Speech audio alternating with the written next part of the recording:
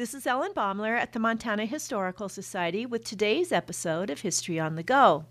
Dalmatians have long been associated with fire stations, but their service goes back to at least the 17th century. The breed has a special calming effect on horses, and this made the dogs a valuable asset. Generations of the familiar black and white spotted dogs, also called coach dogs, traveled with carriages and stagecoaches.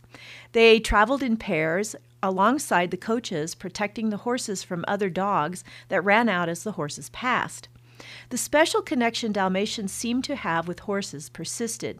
Firehouses across England, Canada, and the United States kept Dalmatians. They guarded and protected the valuable spirited horses that pulled the fire wagons. They slept with them at night, ran alongside them on the way to calls, and calmed them as they worked with the firemen.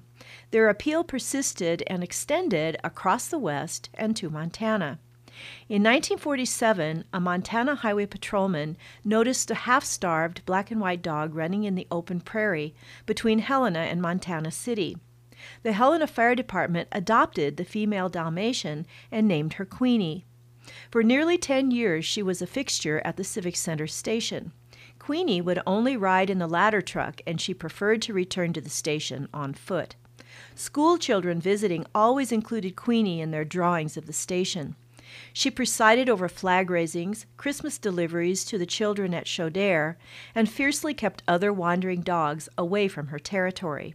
Once, during a sold-out, big-name musical performance in the Civic Center, Queenie found her way to the wings and calmly walked across the stage to thunderous applause.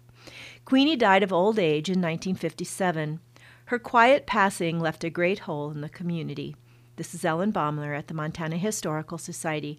Visit us, become a member, and celebrate Montana's heritage.